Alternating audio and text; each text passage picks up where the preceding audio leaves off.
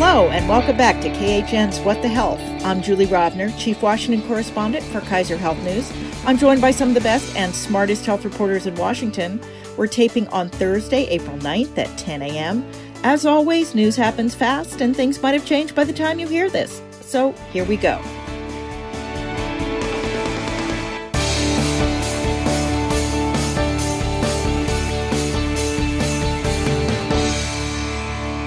Today we are joined via video conference by Alice Miranda Ollstein of Politico.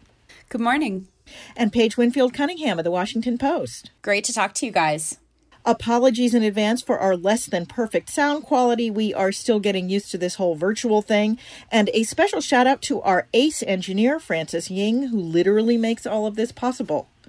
So let us start with what the federal government is doing or not doing to combat the coronavirus. The acting inspector general of the Department of Health and Human Services put out a survey of hospitals that suggested they still weren't getting important things they need, like personal protective gear and tests. Earlier this week, some hospitals said they were finally getting ventilators, but running out of the drugs needed to sedate patients on the breathing machines. And small businesses trying to collect the loans promised by the bill Congress passed said they were being turned away by the banks that had promised to make those loans. And yet, in his daily briefing every day, President Trump says all those things were fake news and the federal government is doing just great. So what do we actually know about how the federal government is handling this crisis? Pick any part you would like. Alice, you're smiling. I thought the Inspector General's report was really revealing. One, the interviews were quite recent. They were in late March. And so it's a pretty accurate picture of what's still going on right now. And it shows that all of the shortages hospitals were ringing the alarm about several weeks ago have not been resolved. Even though there have been some efforts to get them the equipment they need, it just hasn't been enough. The report showed that equipment that arrived from the federal government, whether it's masks or ventilators, hasn't been enough. And some of the shipments that have arrived have been defective, unusable, expired, etc. And you mentioned that there are shortages of the drugs needed to keep people on ventilators. There's also shortages of people who know how to operate them. Not every medical professional is trained in that specific skill, and yet that's what's most needed right now. And so I think the reaction we've seen from the president is a lot of the sort of attack the messenger, shoot the messenger behavior, whether the messenger is an inspector general creating a report like this, whether it's a reporter, we've seen a lot of lashing out at reporters, or whether it's a governor who has, said we're not getting what we need from the federal government. And we should clarify, the president, when he was beating up on this report, was suggesting that this was a staffer who was hired during the Obama administration. Actually, this is someone who's been at the Department of Health and Human Services for 20 years and worked through the Obama administration and the George W. Bush administration. So and was appointed to be IG by the Trump administration. Yeah. So, not exactly, a partisan hack, as the president basically suggested. And again, the interviews were with hundreds of hospital administrators around the country. This wasn't this inspector general editorializing. No, it was a survey. Right. Paige, you've been talking to people around the country. What are you hearing? It just feels like a lot of times the administration is kind of a step behind where we need to be, or even where a lot of the governors are. And there's been a lot of bureaucracy, too. My colleagues reported on just the difficulties and the hangups in getting a lot of these medical supplies to FEMA. And they've been finding, supplies of masks and ventilators and all these kind of unexpected places. But some of the agencies have reached out to FEMA and said, hey, we've got these supplies. And FEMA has been unresponsive or less responsive. And so there's not, these supplies aren't getting transferred very quickly. I think what we've seen with New York is they've been able to kind of fend off the shortages by getting some ventilators from other places. I think China had sent them some, Cuomo had said, and then Washington State sent some ventilators as well. And California did too. Yeah. And so, they've been able to reach out to other places in New York in particular. And we're really fortunate that, some of the states that adopted these social distancing measures early on and have been able to sort of flatten the curve are now able to kind of reach out and help other states. So I've talked to some providers in Washington state. I actually talked to the doctor who cared for the first COVID patient there back in January. And, he told me now they're at a point where only about half of their ventilators are in use right now. And so they certainly are doing okay capacity wise. But I think that's unique to some of these states that, Washington, California, that did come out like a week or two before New York and some of the other states and said people needed to stay at home. But, it's been really notable through all of this what a patchwork response we've had and how it's been the individual governors and mayors making decisions about how strongly to urge people to stay home, about how to shut down businesses, what kinds of businesses should be shut down. I mean, there are significant differences state to state in terms of even which businesses are considered essential. And some of the southern states that have been less responsive to the crisis, places like hair salons are considered essential, whereas you had more of a total lockdown in, say, San Francisco and LA, whose mayors were really the first people out of the gate back in the middle of March to do a shutdown. And so as a result, some places we're seeing encouraging news where that curve seems to be flattened. We're still seeing, I know that this week we saw some maybe initial signs of good news in New York that at least the rate of increase is diminishing, although we're still in the very, very early stages of that. But then I think there's a lot of anticipation around what are we going to see in other places like Florida, like Detroit. Louisiana's had a real problem in New Orleans with spiking cases. It's kind of like going across the country in like a wave. And so just because maybe there's good signs in one area of the country, there's other parts of the country where perhaps we're just at the beginning of the spike. Do you guys feel like if the federal government had been sort of on top of this sooner? And I mean, I watch the briefings every day and I still don't get the feeling that I know what the battle plan is. The president keeps talking about how this is a war, but I do not have a feel for how they are waging this war. It seems to not just change from day to day. It seems to change from within each briefing. Absolutely. All of our reporting indicates that they're really just thinking in these short-term bursts. They had the 15-day plan, and now they have this 30-day plan, and now there's disagreement about whether or not to order people to go back to work for economic reasons rather than public health reasons. And so it's like you said, it's this very short-term thinking. There's no overarching national plan on any of these fronts, whether it's on acquiring and distributing ventilators, whether it's on how to ease social distancing and when and what signs to look for. We still aren't adequately testing everyone who needs to be tested. And so, like Paige said, there's really just this patchwork. There's still states that haven't implemented stay-at-home orders still today. And so it's just been this scramble where everybody is making their own decisions. I don't really see any governors or mayors or of course Trump himself giving any real clear guidance on what the future is going to look like. Are we talking about reopening the economy in 2 months? Are we talking about partially reopening the economy? What is June going to look like? What is July going to look like? I don't think anybody has a good idea. And I think a big reason for that is we're still trying to collect data. We're even trying to understand how long is it going to take to flatten the curve? How effective is the social distancing? What is the infection rate? How many people have immunity to it? How many people don't?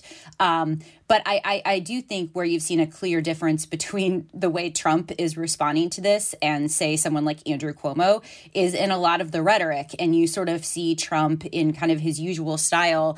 It's almost like Jekyll and Hyde. He seems like one person one day and another person the next day. And one moment you hear him, praising the governors for their response. And then the next day you hear him going after them and criticizing them for asking for more supplies. I mean, this is a really hard pandemic to understand because it's a new virus and we're still even learning how it spreads. I mean, you look back in January at some of the things that were being said about the virus. I mean, even Fauci had made some statements saying he didn't expect widespread transmission. The World Health Organization and the Chinese government had both said, even suggested that there wasn't going to be any human-to-human broad transmission of this. You know, I think people are still trying to learn how this virus is moving and infecting people, etc. But certainly, I think a lot of the experts I've talked to have said the administration would have done well much earlier to give a very clear directive to the states saying, and really explaining, if we don't kind of unify together against this virus, we're basically going to prolong the pain, and we're going to prolong the amount of time at which we all have to be sheltering in place. I even heard someone compare it to designating one part of the swimming pool where the kids can pee, which is like sort of the situation here, where it's like if you have like 30 states cracking down on travel and being in public spaces, but you don't have the rest of the states doing the same thing, then it's just going to make it into a situation where we're all kind of in this longer than we need to be, perhaps. So yeah. Yes, a very unpleasant swimming pool. Yes, exactly. Yeah. But I mean, it's so true. You know, the health of one part of the population impacts the health of all of the population. And that was always true, but it's very clearly demonstrated right now. Yes, people are learning stuff. Well, in the absence of sort of a, overarching federal plan, we're seeing some pretty surprising things out of the private sector and some state governments. For example, drug maker Eli Lilly is offering both insured and uninsured patients access to most of its insulin products for no more than $35 a month. And in Connecticut, the governor ordered that no out-of-network surprise bills can be sent related to COVID-19 testing or treatment.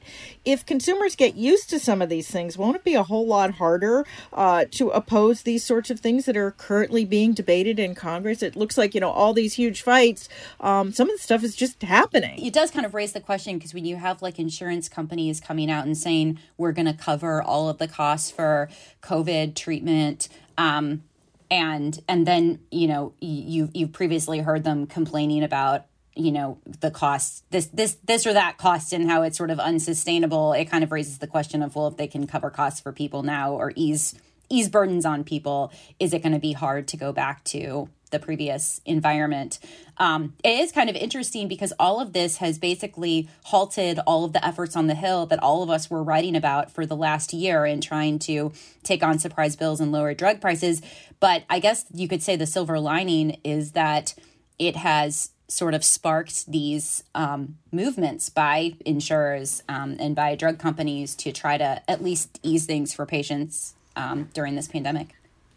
I think it will be hard to roll back some of these things, and it will be hard from sort of a PR stance for the industry to argue, well, it would be cruel to charge people for this particular disease, but not for all of these other ones.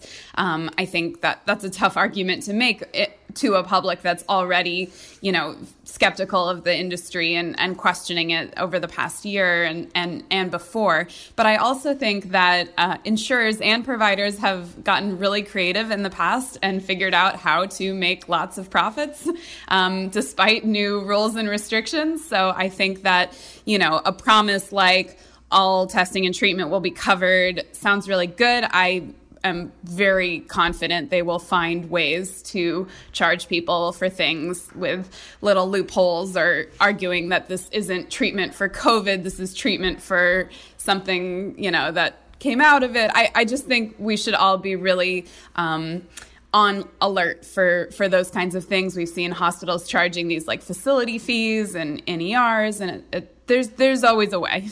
If I was a president, I would say that's very cynical, except that I'm a reporter and I would say I fully expect that too. We should take this moment to say goodbye to Bernie Sanders, who suspended his presidential campaign this week. There are those, I saw a lot of people on social media suggesting that, that Bernie has really changed the debate when it comes to healthcare. But I feel like, what we're going through now is changing the debate so much more than anything that the Democrats have been fighting about for the last year. I mean, I assume you guys agree with me that when we come out of this, the debate on healthcare is going to be very different. Yes.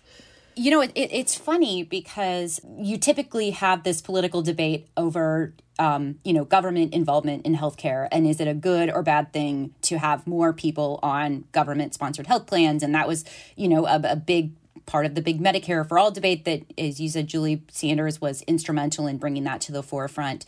But when you have kind of a crisis situation like this, Republicans start sounding a lot more like Democrats in terms of trying to get health insurance to people. And I think it does reflect kind of this shared belief at the end of the day that people should have access to health care and should have health coverage. And when you're facing a potentially deadly virus like this, you deserve to get health care.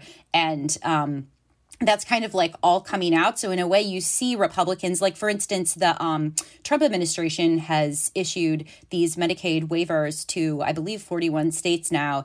And these waivers allow states to actually loosen a lot of the rules around enrolling people in Medicaid, and also rules around what providers could participate. And it's just interesting because it's like sort of the opposite direction that the administration was going on Medicaid. I mean, as we've talked a lot about on this podcast, they've been all about putting in work requirements and putting a higher fence around the Medicaid program. But the conversation has just really, really changed now that we're in this coronavirus situation. So it's just kind of like really striking to me now that Republicans are embracing a lot more things that, say, Bernie Sanders might have called for during the campaign, and Republicans would have been all up in arms about it. You're allowing for like fraud or waste to be introduced into the Medicaid program. But now their perspective has changed on that, I think, at least at this moment in time. At the same time, they would probably argue that they worry that a situation like this would result in kind of a permanent expansion of public health programs. And of course, that's kind of the opposite of what they want to see, which is, Seema Verma has repeatedly said she thinks Medicaid should be, a safety net for the most vulnerable, and she doesn't want to see a broader swath of the population in Medicaid. Alice, you want to add to that sort of Bernie's contribution to the debate versus the coronavirus contribution to the debate? Sure. I mean, I don't think it's versus. I think that Bernie has definitely seized on the current health situation as an illustration of his arguments, saying this perfectly shows that the whole rhetoric around you want to keep your health insurance. We shouldn't throw people off their health insurance for Medicare for all. People like their private insurance and want to keep it. Well, that's all well and good until you lose your job. And when you lose your job, you lose your insurance often, almost always. And that's happening to millions of people right now. So it's kind of this perfect example of how, because our country ties insurance to employment for so many people, that's a weakness there. And if there is like an actual accessible other option for people, like the individual market, in an affordable way with enough subsidies, et cetera, and with enrollment being easy enough, that's one thing, but that's not true for a lot of people. So I think that his argument there will, I think, stick around longer. That's a really good point, Alice. Like it's really exposed a lot of the existing issues with our health insurance system. Just the fact that it's tied to employment, and that, we're still not at a point where Congress would, both sides of the aisle really, would be willing to do something like so revolutionary as to like upend this employer-sponsored healthcare system. The other thing I just wanted to add real quick is I remember back in March when Congress was talking about the first coronavirus bill, there was a lot of arguing, especially from Democrats, about the affordability issue and making tests affordable and vaccines affordable to people. That sort of has become less of an issue now because you have seen every major insurer step up and say, we're going to waive the copays for testing. That was sort of what they initially said in the first wave. And then in the second wave, they've come back and said that we wouldn't charge for care related to COVID-19.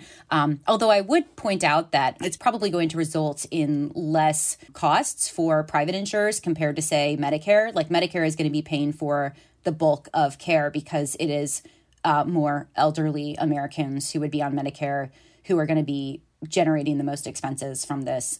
So I guess you could say it's probably a good way for these major insurers to look really good to the public and show like, hey, we're stepping up in the age of the coronavirus. And not to diminish that, like they certainly are. But at the end of the day, the actual, like they may not have to actually cough up that much for care because the younger people who are presumably more on their plans aren't typically the most serious cases. Well, I actually want to pick up on that because that was my next question. It's not to suggest that there aren't politics going on behind the scenes between hospitals and insurers and the federal government. The federal government has said it does not want to reopen enrollment on the Affordable Care Act exchanges, the 38 states run by the federal government. Instead, it wants people not to have comprehensive insurance, but to have insurance for just COVID-19 and testing and treatment. And it wants to pay for that through the $100 billion that goes to the hospitals under the last rescue bill that the Congress passed. Seema Verma was talking about this at one of the briefings this week. Hospitals are not that thrilled that money is going to be used, sort of basically for direct patient care, because a report from my colleagues at the Kaiser Family Foundation this week suggests that care could consume 40% of that total $100 billion. So we have this kind of, internecine warfare going on among the hospitals, and rural hospitals and public hospitals and private hospitals are all sort of vying for this money. Is there any equitable way to distribute it or to make sure that people get the care they need and don't go bankrupt? I think this is a really, really hard question because the thing is you're seeing hospitals across the board hurting regardless of whether they're caring for COVID patients. Like I've talked to a number of hospitals in like Kansas City and other places where they only had like a handful of coronavirus patients or not even any. But they've still, like many other businesses, been forced to halt most of their services. So they've had to stop elective surgeries. A lot of the providers I talked to said they actually are only delivering maybe 30% of the services that they used to. And yet at the same time, they're in this like very weird bind because they can't lay off staff or furlough them because they're worried about preparing for caring for COVID patients. So they're kind of between a rock and a hard place. So I sort of, when I saw all of this money that was going to hospitals, that was sort of exactly my question, is it's going to be like this massive fight between hospitals in states that are spiking. I mean, it's kind of like hospitals everywhere they all have a case to make, right? For like why they should get funding, because they're all in this like very weird environment where nothing is normal and they're not able to serve patients in the way that they were previously. While we're on the subject of things that are not equitably distributed, a number of stories this week noted that African Americans in particular are being disproportionately impacted by COVID-19. In Michigan, for example, African Americans are 14% of the populations, but 41% of the deaths. Similar statistics are in Chicago and in New Orleans. There are lots of theories about this, that African Americans are overrepresented among essential jobs that require significant public contact, that they're more likely to be poor and have limited access to medical care and more likely to suffer from pre-existing health conditions. Doesn't this all really just highlight the structural inequities in our healthcare system in general? In some ways, it's awful. I don't want to say it's good, but maybe it will wake some people up to the health inequities that have been a problem for generations. I think that the fact that it's now come up at multiple White House briefings could be a sign of that. I mean, we're not seeing White House briefings discussing health inequities and, the disproportionate impact on African Americans before the pandemic. So that's one sign. But I have also been hearing a lot of concern, both from lawmakers of color who've been speaking out about this and from physicians of color, that if this becomes seen as something that is primarily hitting communities of color, they're worried that it will be taken less seriously by the government. So that, we've seen that with past crises in this country. And so there is that fear now. I remember during the early days of the AIDS epidemic, it's like, well, it's only at the very beginning, it was interestingly gay men and Haitians. Those were basically the two, most affected communities. And I remember, there's a reason that the Ryan White bill is named after Ryan White, because he was a white kid from Indiana. And somehow that just shook everybody up. So that's a fair point. Paige. It's not a clean comparison, but, people have also been pointing to how the government has responded to different drug addiction crises based on whether they primarily hit people of color or white people. Yeah, I mean, to me, I guess this kind of just highlights or augments a reality that is kind of present every time we talk about health disparities, which is that primarily when you're seeing younger people with COVID having serious cases, they tend to have pre-existing conditions, and you have higher rates of obesity, diabetes. I know obesity and diabetes in particular have been linked to more serious cases of coronavirus, and there are higher rates of those in minority communities. So and air pollution, asthma. As you've seen the virus spike in cities like Detroit or in New Orleans, where a higher percentage of the population has these pre-existing conditions and a higher percentage of the population are minorities. I guess it's not surprising to me that you're seeing this disproportionate effect. Well, finally this week, I will say I did not have using the pandemic as a way to ban abortion on my pandemic bingo card. We talked last week about how half a dozen red states are trying to ban abortion as a non-essential medical service. Now the Supreme Court has agreed with them, at least for Texas. Alice, what is the latest on this? You're following it.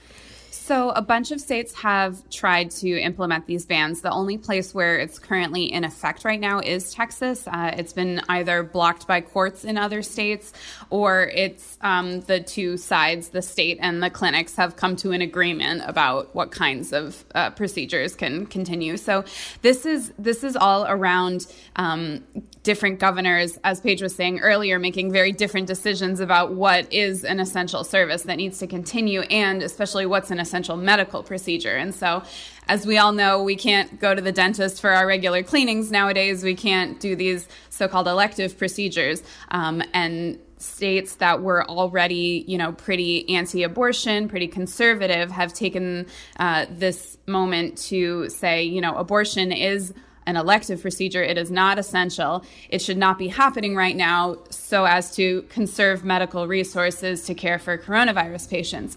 Abortion providers respond, one, it's absolutely essential. You can't just make a pregnant person wait a few months. They won't be able to have an abortion at all in some circumstances. We're also seeing a lot of people in Texas, where it has been banned temporarily, traveling to other states, which in the middle of a pandemic is really dangerous and not recommended at all. Plus, a delay could also mean that somebody who could have gotten a medication abortion, just taking a pill, which uses far less medical resources, the provider isn't performing surgery, et cetera. Because of the delay, they'll now have to have a surgical abortion, which consumes more medical resources. So I think when the parties in Texas go back to court in the district court on Monday, some of those sort of detailed factual arguments will be at stake, because this is on the merits of the case, whereas before it was arguing over a temporary restraining order. Interestingly, the appeals court has ruled now that in a public health emergency, states can temporarily suspend other constitutional rights, and abortion is no different. And rather than going to the Supreme Court with that, in Texas, they're actually going to go back to the district court and basically try to carve out some exceptions, right? Yes. So the merits arguments happening on Monday. At the same time, they are asking for a narrower temporary restraining order so they can at least start doing abortion pills again and surgical abortions, but only in cases where a delay would mean that a woman wouldn't be able to get one at all because of Texas's cutoff. So I guess we will continue to follow this. Meanwhile, just quickly, abortion rights forces are trying to fight back. Other than in court, the Guttmacher Institute has issued a series of protections it wants included in the next COVID-19 funding bill that comes out of Congress. That seems like not a terribly doable strategy, given who controls the Senate and who's in the White House. I guess they just want to sort of make the public pronouncement here. Yeah, I mean, we've seen both sides trying to get things into the congressional bills. I mean, we're in a situation right now in Congress where they basically have to vote everything by unanimous consent because they're not coming back to Washington to debate this right now. And so knowing that someone's objection to one little thing can tank the whole bill, including this, desperately needed funding for hospitals and such.